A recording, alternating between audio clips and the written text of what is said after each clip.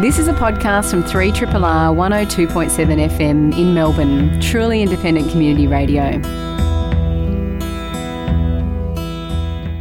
And so far in this election campaign, we haven't heard that much about the NBN and what will come next, depending on who forms government. And yet it's a major piece of infrastructure that affects all of us. So we've asked Julian Thomas to join us. He's been watching the evolution of the NBN, the National Broadband Network, and he's Professor of Media and Communications at RMIT, and he's on the phone. And very good morning to you, Julian. Good morning. And so where are we at now with the NBN? Are we pretty much rolled out, or, how are we going with budgets, and how many of us have got the good oil? Good questions, and I think everybody is pretty keen to know about this, actually. The NBN is getting towards completion of the network that the coalition has taken over and redesigned. So there are a lot of those suburban areas and regional areas which are in the, as I understand it, are in the sort of final stages of being connected, and I think the expectation is that over the rest of this year, virtually everybody will be connected or will be close to being connected. So we're starting to see what the Australian internet looks like with the NBN as it stands, and that's that's kind of quite interesting, because it turns out to be very different from the NBN that was envisaged almost 10 years ago as a high-speed fibre-to-the-home network. It's now a network that is based on a whole lot of different technologies, and in many respects not delivering the kind of performance that people might have expected from that sort of idea of a future-proof fibre network. We've now got something which is using a lot of the copper and the cable that was originally constructed for pay TV. So it's a very different picture from the one people expected, and it's a picture which probably falls short of a lot of people's expectations. On the other hand, the NBN, where it is being completed, is offering people something better than what they had before. And can you just clarify, I'm hearing, and I suppose it's happening at my own house, where I've got a broken HFC cable to my house, and they're going to replace it with a new HFC cable, not with fibre. And I know someone who's had a broken copper connection to their house, and they're replacing it with copper, which costs more than cable and more than fibre. Is this really how it's happening? Yes, it is really how it's happening. Because I was really shocked at that. I thought, I suppose all of us would be digging up our copper, I suppose, if we thought we were going to get fibre if it was broken, I suppose. Well, yes, you would hope so, but it's not panning out that way. And in fact, I think NBN has been one of the major customers of copper for internet connections globally, actually, in the last few years, as they've been building this mixed technology network. So there's a lot of copper in it, and which means that our broadband speeds and the capabilities of our network are not what we would have expected from a fibre network by any means. So and of course the big question is, are we really just looking now at a long cycle of looking for investment to improve this network if it is not able to deliver what households or businesses actually need? So I think this is going to be, really an ongoing issue. There's another issue in what you've talked about, which is the fact that you've got a broken cable, that the network connection isn't working, and the NBN has also been subject to a huge number of complaints and problems about the quality of service and the quality of connections.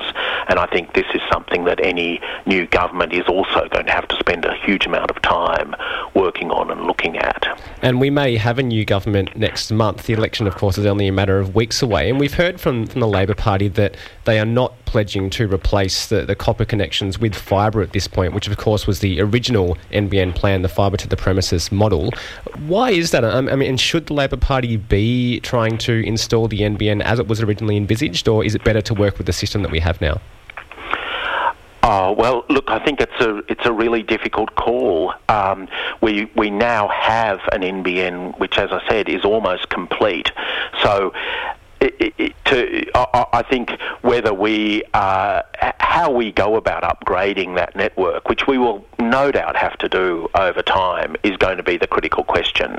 But there is something called the NBN which has been constructed, and we are going to be living with that, come what may, for some period of time. I think that Labor's plan is sensible in terms of their commitment to taking a pretty hard look at what has been built and what it's actually cost. There's not a lot of transparency on that at the moment, and what would be required to upgrade that network or even to make it properly functional, fit for purpose, over the next 5 to 10 years. So I think, and really what happens now, we're in a new phase with the completion of the rollout. What do we do with NBN? The original idea was that it would be privatised and sold. So who is going to buy it? And if the idea is that that whoever is operating that network is going to have to invest a lot more in improving it, where is that money going to come from? What's it going to be for? What's the business model? We're already finding that NBN services are expensive, so if there are more costs involved in improving the network, how are we going to pay for that? Yeah, all good questions. Julian Thomas is with us. He's Professor of Media and Communications over at RMIT, and we're talking about the NBN and what next when we will have a change of government of sorts. We might end up with an LNP government or an ALP government. So, I mean, you've written quite a lot recently, Julian, about the digital divide, and we know that the NBN was there to try and deal with that, particularly with regional telecommunication customers and especially in remote areas as well. Is the NBN kind of meeting or starting to heal those digital divides, or are we likely to see this continue with the new network? I think we've really got ongoing problems around digital exclusion, by which I mean people being unable to participate completely in the digital economy. The problem is that, as you would know, governments and in education and in health and elsewhere, everybody's now expected to be connected. All of those services are moving online. But the people who need them most are people who are actually struggling to get good, affordable internet access. And this is something that a lot of organisations have been emphasising in the last couple of years. So the NBN has made a little bit of a difference. If you look at Tasmania, for example, which is a state where the rollout is virtually complete, there is some evidence there that it has improved connections. In other words, the NBN is better than what was there before. But, of course, that is very different from the promises that were made about the NBN. When it was first devised, we imagined this would be a network of the future. For us to say now that what we have is something that is better than what was there before it falls a long way short of what people originally thought this network would achieve. So it's improving people's connections, and it is encouraging people to subscribe to fixed broadband, and all of that is a good thing. The problem is that there is really no affordable NBN plan around. If you are a low-income household, if you rely on the pension, if you are dealing with any of those kinds of problems around precarious employment or low income, you're going to struggle to afford an NBN connection. And that's not what the original idea of the NBN was. So there is a real challenge there. and I think there are a number of interesting proposals around which are looking at ways of addressing this, but it's a very serious issue. And so does that suggest then, Julian, that, I mean, as well as the having proper infrastructure in place and working with the system that we have and seeking to upgrade it as best as possible into the future, that what's really required is another set of additional supports, I guess, to enable those people in areas that aren't as well serviced by the NBN or those who can't afford it to be assisted in some way financially to have that quality of internet connection. Yes, I think that's exactly the sort of thing that we need to do now. We've spent a lot of money on improving the network, the infrastructure in Australia. The infrastructure isn't what we'd all want. It's not as good as we'd like it to be. It's not a fibre to the home system. It's far short of that. But it is what we have. What we do absolutely have to do is look at make sure that people can access this network, can use it, have the skills to use it, and that it's affordable. And we're a fair way short of that. So I think we've got to move in terms of our overall policy approaches to this problem. We've got to move a little bit away from the fixation on the network itself to also start thinking very seriously about how people can use it and to make sure that it's affordable. And just recognising that we are in the midst of a political campaign right now, I mean, when I don't know that anyone necessarily votes just on this issue, but it seems to me that both the major parties are kind of in the same position. We're not necessarily going to get a better service one way or another, although it seems that the ALP is looking at some of the equity issues a bit more closely. Yeah, I think that's fair enough. I think we're yet to hear from the government about what they would do in this area, but I guess I've been encouraged by some of the things Labor has said. They have said that it's time to really focus on this problem of digital inclusion, and I think that is really important. I think we're waiting to see what the government is now going to do in this area. They have.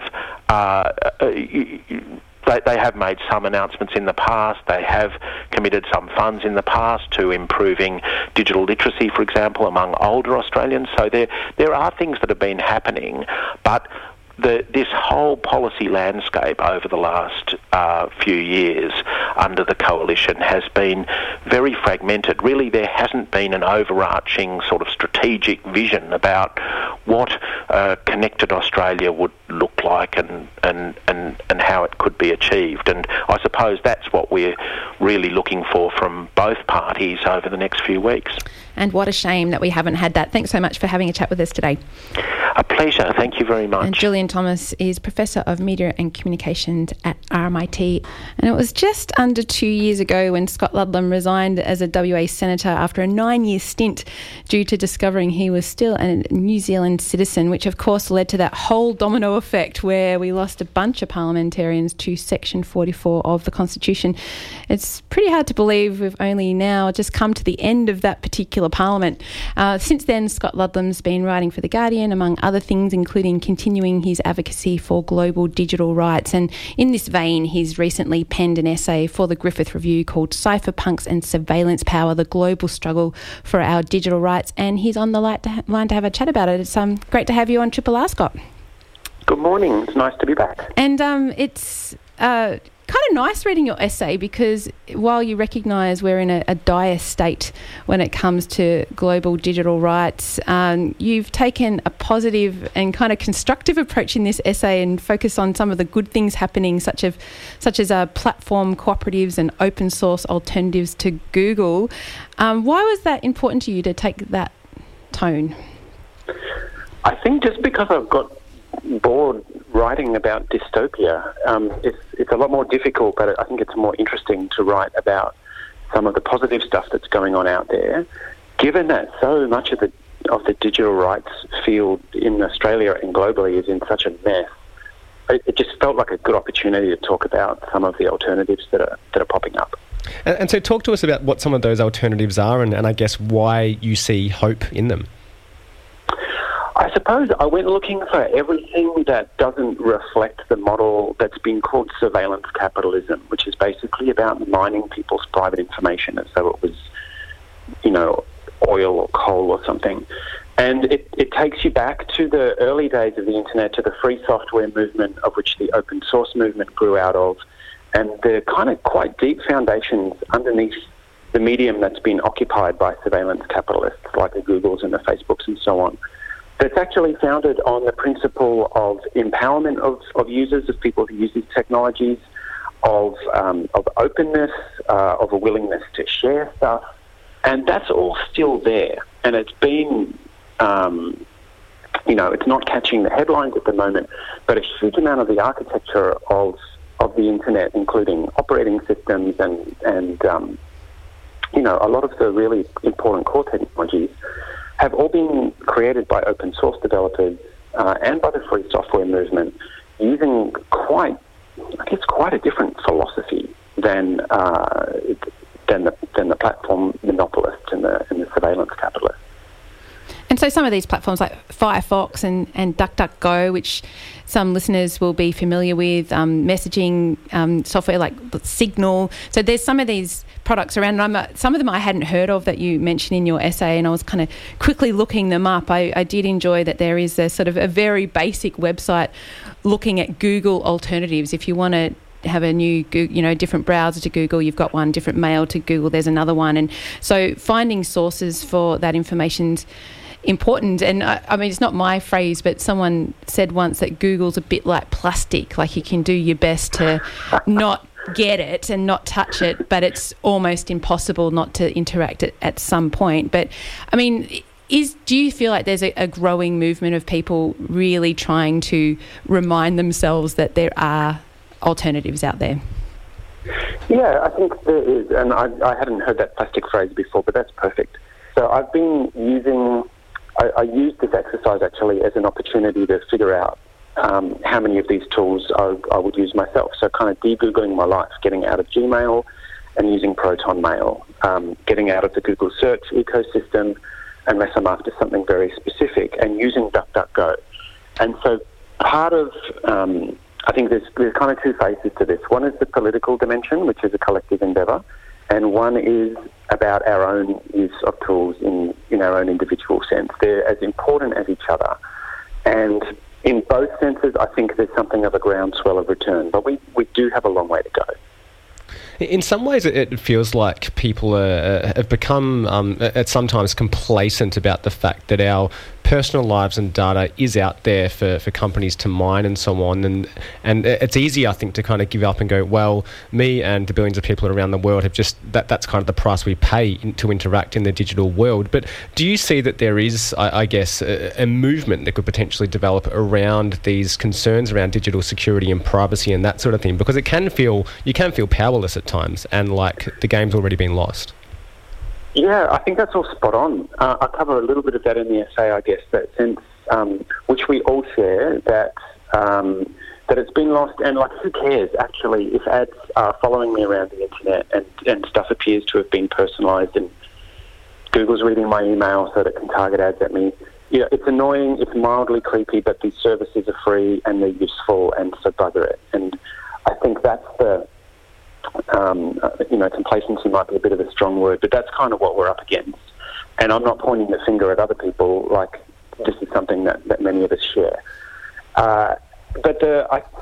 Maybe what happened with Cambridge Analytica, 2016 election in the United States, and various other things, it's not just a particular brand of toothpaste following you around on Facebook. People are using these very targeted, very fine-grained, creepy profiles to try and swing elections. Yeah, it's the commercial uses are creepy enough. The political use is even more so. And at some point, you've got to draw a line, and you can do it in a multitude of different ways. And that's it's definitely not an exhaustive look around. I realised straight after I filed that article that there were a bunch of stuff that I didn't get in there. But there's plenty of things that we can do just to return a bit of agency to us And that helps build the ecosystem of alternatives for other people. And where do you see the role of regulation in this? Because, you were in the Senate when some of that stuff was happening in 2016. Was there a wake-up kind of moment in the Australian Parliament? And I know we've seen a similar sort of even more horrific scenario with the live streaming of the massacre in New Zealand to make parliamentarians go, hang on, we need to have a look at some of the stuff happening online. Is regulation going to be key, or do you think it can actually happen through these more open source platforms that we can make it happen ourselves? I think you need a bit of everything. I don't think there's any kind of magic bullet. And just looking at the way, for example, that social media platforms and the big companies handled the diffusion and dissemination of ISIS propaganda and organising material online, to the way that they've handled the diffusion of white supremacist material. These are really deeply political questions, and the Australian Parliament, in my experience, has been looking in the wrong direction for decades, and there isn't a majority of Australian parliamentarians. There's the Greens, there's a handful of independents, including a few people who are gone now, who have been fighting for digital rights for as long as I've been involved in this stuff.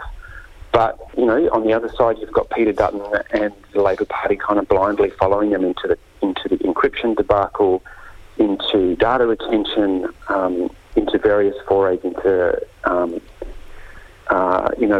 greater dragnet surveillance, Five Eyes surveillance of the Australian people. And none of it has been able to keep people safe. It's really all about the accumulation of power. So we do have a long way to go, which is why, in some sense, while we're waiting for the politics to shift and working on those campaigns, it is worth people taking a bit of power back into their own hands, just in the tools that we use individually and as a community. We're speaking with Scott Ludlam, of course, former Greens Senator. We're talking to him specifically today about his contribution to the latest Griffith review, Cypherpunks and Surveillance Power, the global struggle for our digital rights. And I'm interested on a personal level, Scott. I mean, as you, are experiencing an election campaign and potential change of government and that kind of thing, and over recent times observed that the passing of that encryption legislation and those debates happen in Parliament. When you've been since you've been outside the tent, do you feel like you still have a great contribution to make in your advocacy on these sorts of issues compared to when you were there having these debates in Parliament? There's nothing, I guess, having had that experience, there's nothing that can quite replace the buzz of that building. The platform, the team that I was able to work with, like really incredible people, and the tools that you get as an MP, the kind of capacities that you have as a campaigner, that's very hard to replace. But I'm also of the view, and it's got stronger since I left, that, there's only 76 senators. Most people aren't going to get the privilege or the opportunity to do that. What happens outside that building is just as important as what happens in there. Election campaigns, social movements, organisers really create the playing field on which Parliament rests. And at the moment, for example, whether you look at refugee policy, climate change, foreign policy or digital rights, at the moment we don't have the numbers for genuine progressive change. And that's partly because of the way of the will of the electorate that keeps electing people who support the coal industry and gas fracking and so on in the instance of climate change. And that's a role for social movements. I think one of the sharpest recent examples was in the marriage equality debate, where the politicians and the parliamentary majorities came last. All of the hard work got done outside of Parliament, and then you get the vote, and then you get the reform and the change. And I think it's going to be the same with digital rights. And in that case, I've got as much power and as much skin in that game as anybody else. And it's interesting. I mean, I saw that the AEC put out how many people had enrolled, and something like 97% of eligible voters in Australia have enrolled this time round. And I think, you've been part of that Greens team for a long time and are in touch with younger voters. I mean, they generally are more likely than older voters to vote Green.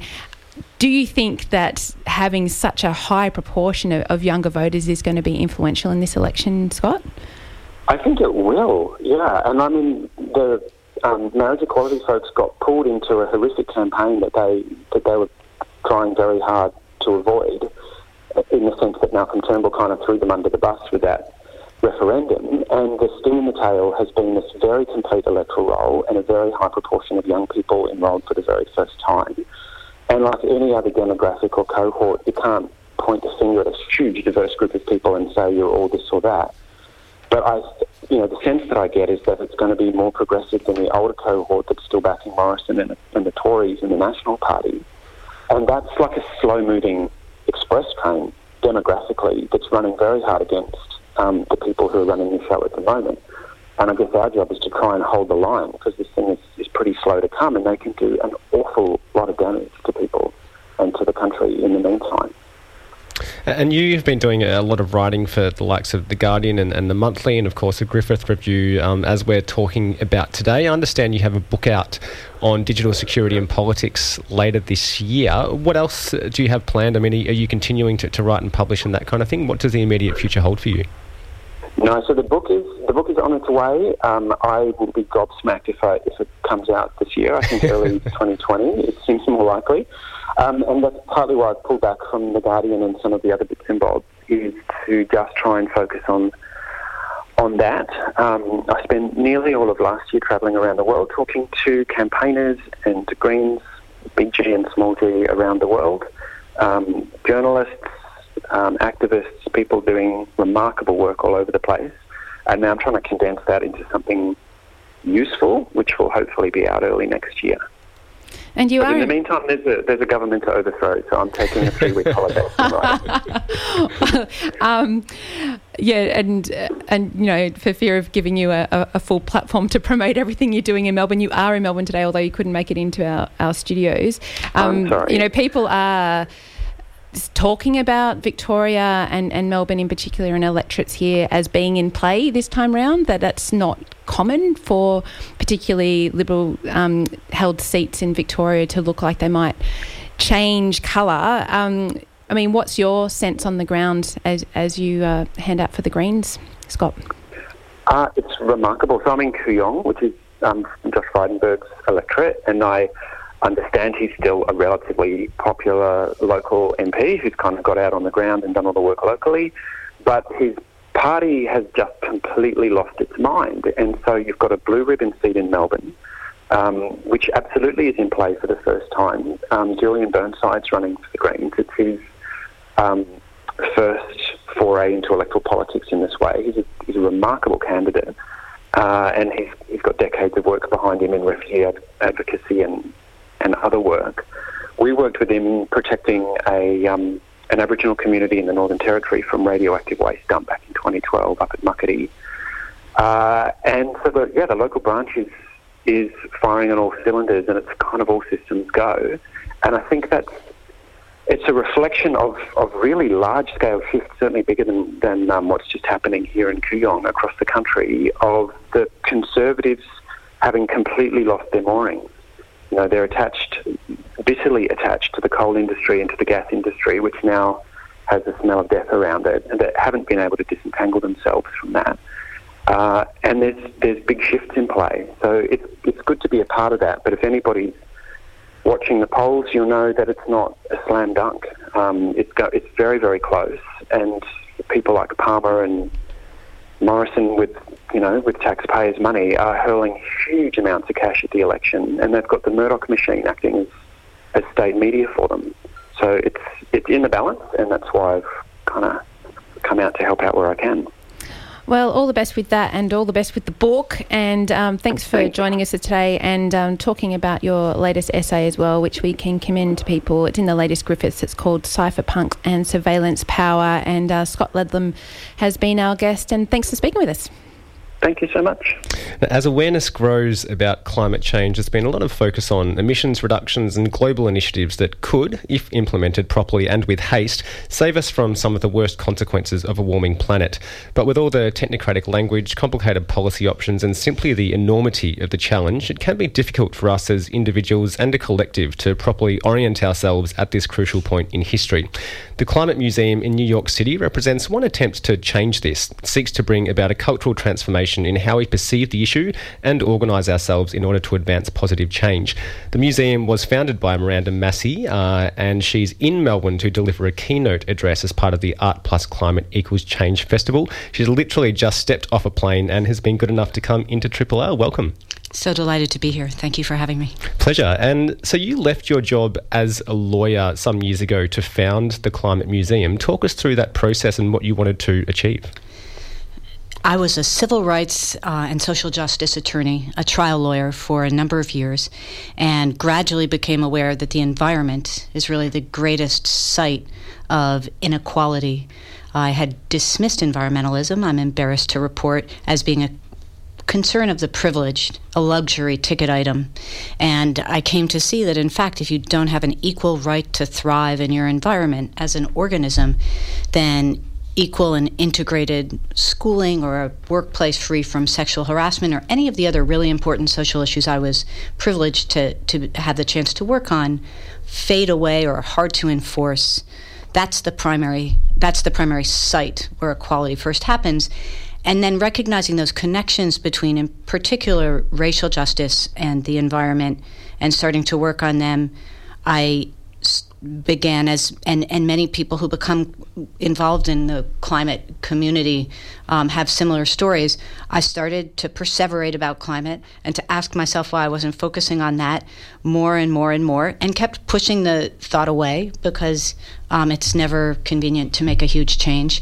And then when there was a large storm, a hurricane that hit New York City called Sandy, which our listeners today may or may not be familiar with or remember. It was very famous in the U.S. It was. So that I was sitting alone in my dark apartment, and some kind of tectonic plate shift happened where I knew I was going to have to start working on climate. And I was also looking for a next big thing. And a couple of weeks later, the idea for a climate museum came so completely and organically into my mind that I was absolutely certain that I had read about it somewhere and was inadvertently plagiarizing, because it's so obviously something that we need to move forward together. We need everybody on deck. This is an emergency. We need all hands. And people are starting from different spots. Culture provides varied and soft pathways into climate engagement, which can otherwise be scary or seem polarized or stigmatic. And most of all, culture and the arts hit us where we live. They meet us, I should say, where we live, in our bodies, in our hearts, and they're communal. So there's a lot of climate advocacy that's very intellectual and about policy, and that's critically important. But really, as mammals, where we live is in the emotional, the tactile, and the communal. And it's really interesting hearing you coming to, I guess, the environmental movement or becoming a climate change activist in some ways, if you self-identify as one. I'm reading David Wallace-Wells' book, The Uninhabitable Earth, at the moment, an extraordinary book, and he similarly didn't have a background as an environmentalist, wasn't kind of a greenie, as we might presume somebody like who's written a book about that to be. Yet there are more and more people nowadays who the light bulb is kind of switching on, and they're discovering how enormous the challenge is before us. People who may not have had a background in environmental politics or policy and that kind of thing. I think it's absolutely the case that people who have are able to carve out the liberty to change their lives in a fundamental way. If you start to engage with what's happening with the climate emergency, it becomes incredibly compelling to do something about it. And so if you that is a privileged position to be able to change your life around in that way. But if you can, I know a number of conversion stories too.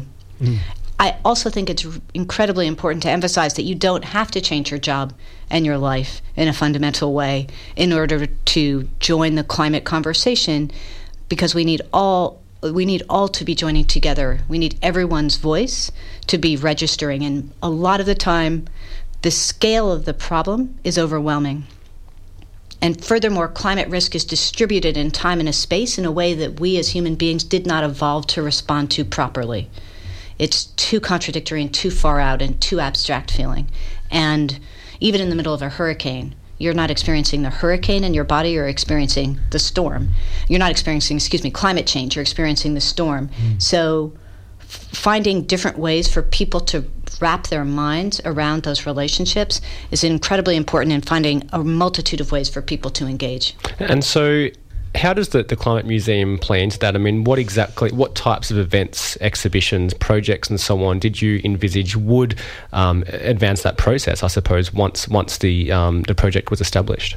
I'll tell you what we've done in our first 15 months of being public facing, which started, by the way, with a panel inspired by David Wallace Wells's article that was the kernel of that book that you're now reading. He and a number of other people joined us for a conversation about fear and hope in the climate conversation, and how to speak about climate in a way that can draw people into recognizing the emergency without shutting down, essentially. And from there, we've done now 3 exhibitions. We're about to do our 4th. Thus far, those have all been primarily art shows, though they've been interdisciplinary. I think it's important to think about the significance of the arts as a pathway into climate engagement, and in part being here for the Climart Art plus Climate Equals Change Festival. That's my remit here in Melbourne, but I also, just in general, for all of humanity and across the globe, I think the arts are an essential way for people to start to be able to sit with the enormity of what we're facing and come together around it. So we've started with several art exhibitions and have been... Our idea that this was something the public would respond to has been so hungrily and enthusiastically confirmed by the response that we've seen.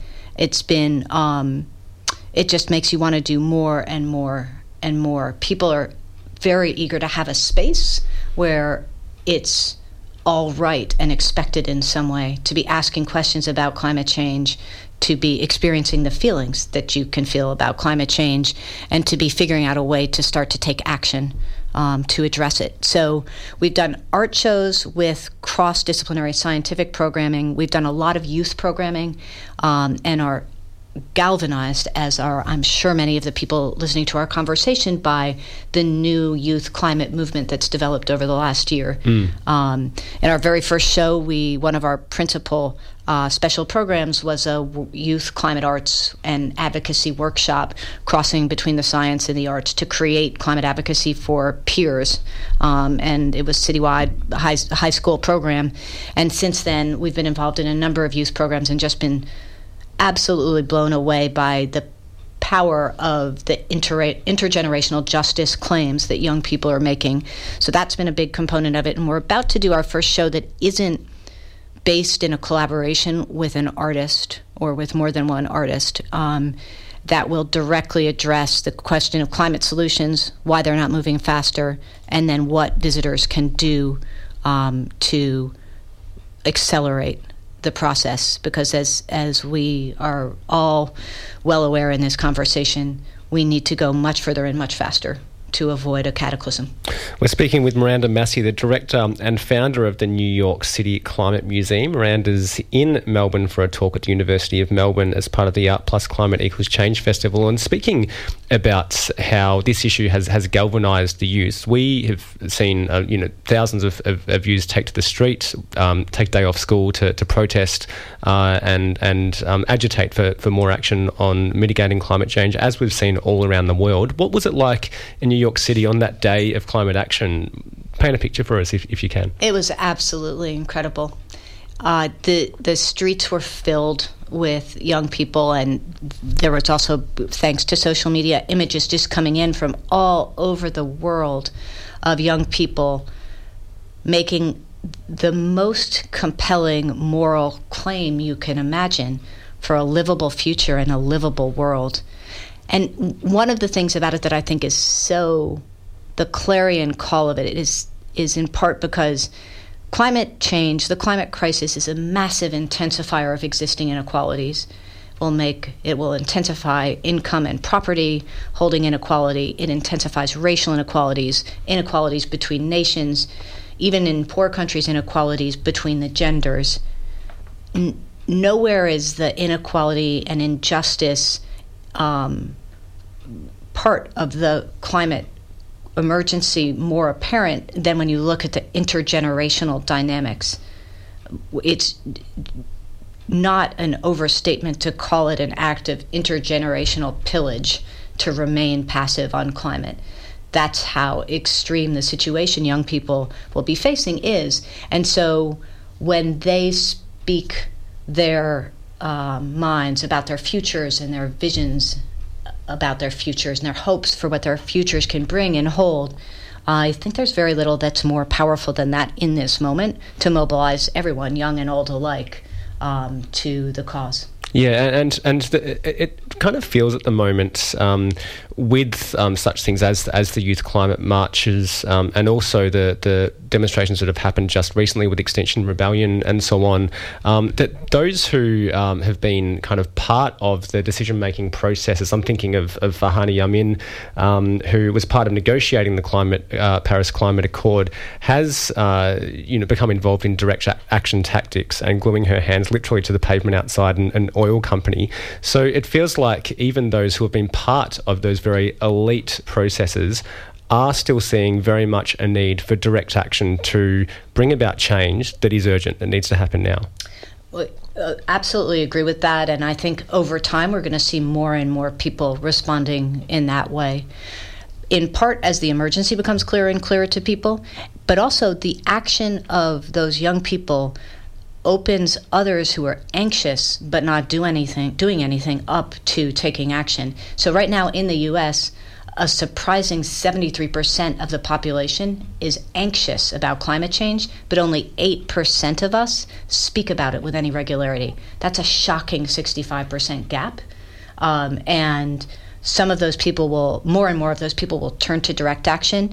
The Climate Museum is very supportive of that. And we also support people who will probably never march in the street, but who may call an elected representative and say, hey, stop taking fossil fuel donations. I want to know that climate policy is a priority for you, and I want to know that that policy is being made free of influence of the fossil fuel companies.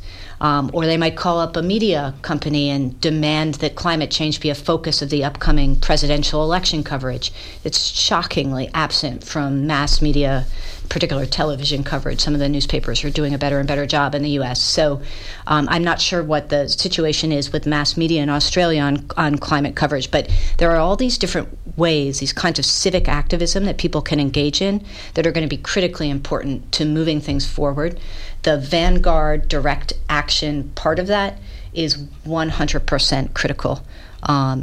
It is not the only part of the ecosystem that we're focused on at the Climate Museum, but it is essential. Yeah, well, we're in an election campaign mode at the moment, and the prospect of building a huge mine kind of off the Great Barrier Reef is figuring almost as a proxy for whether major parties take climate change seriously or not. That's kind of the way that conversation is happening in the current circumstances. But looking at US politics, of course, you have presidential elections next year.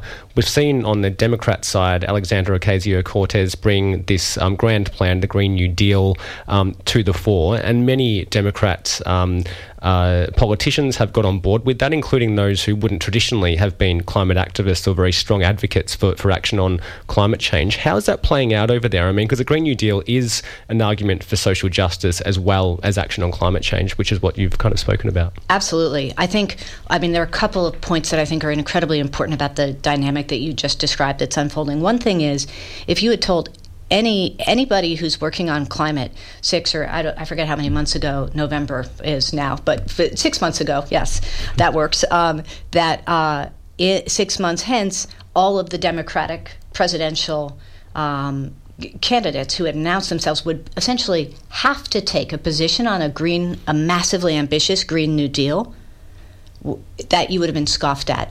So the one thing to note is the remarkable speed with which conditions can change. and are changing, and that's incredibly hopeful and important. Another thing to stress about this, and Representative Ocasio-Cortez would say this herself, it's in no way a critique of her, but it was young people in the Sunrise Movement who brought the Green New Deal to her absolute and perpetual credit. She understood its importance and immediately seized on it. But that is another expression of the youth movement on climate in the end, getting a hearing in the halls of power. And that's a massively inspiring development as well. And taking it back to the Climate Museum itself, it's been in operation for a relatively short time now, and being, I guess, what is the first of its form, I hadn't heard of a climate museum before. Have you been in talks with other people, institutions around the United States or around the world, or potentially during your time here in Melbourne, to collaborate or for others to create a similar thing in that model? Yes, absolutely. First, I should say that 5 or 6 years ago, a climate change dedicated museum opened on the outskirts of Hong Kong. So we're the second, not the first. And they are lovely, and we look forward to collaborating with them. And a Climate Museum UK was started only some months ago after I'm super proud to say, after its founder met our team at the first global symposium on climate change in museums in England last year. She was inspired to start a Climate Museum UK. And I'm aware of some other projects that are percolating up too, and in conversation with people. So there's a huge push to collaborate, absolutely. Every project that we've done in the last 15 months has been the product of intensive partnership and collaboration. And I think one of the inside-out gifts of the climate crisis is that it calls us to a different level of intensive collaboration and partnership, and a transcending of the usual vast array of tribalisms that often divide our work. And that is a profoundly gratifying experience. And also, without it, we will not succeed in taking the action we need to take on the climate emergency. And so your talk coming up this week talks about which I haven't seen the transcript of that, of course, but it talks about the need for a cultural shift in response to the climate crisis. Is that the sort of thing you're talking about? Absolutely. We inhabit a fossil fuel economy and a fossil fuel crisis. We also inhabit a fossil fuel culture where business as usual, we have to intervene in a profound and thoroughgoing way in business as usual. And that means culture. That means what we experience with our senses. It means how we feel emotionally. It means aesthetics and how we respond to those. And it means experiencing those things together. Without that cultural shift, it is not sufficient, but it is necessary for us to get to where we need to go. Another thing about the climate emergency is that we need the science to be ongoing. We need the cultural shift. We need the policy shift. We need young people doing sit-ins in the halls of Congress. There's no aspect of the response to climate change that's happening that we don't badly need. Well, it's an incredibly exciting journey you've embarked upon with the Climate Museum. You can catch Miranda Massie delivering the keynote address as part of this year's Art Plus Climate Equals Change Festival on Wednesday, May the 1st at the University of Melbourne. It's a free talk, but bookings are essential, and you can do so via Eventbrite. Miranda, thanks so much for coming by Triple R, given you've just stepped off the plane, and enjoy your time in Melbourne. I will. I'm looking forward to everything, and thank you so much for having me. Absolute pleasure. Thanks. This has been a podcast from 3RRR 102.7 FM in Melbourne. Truly independent community radio. Want to hear more? Check out our website at rrr.org.au.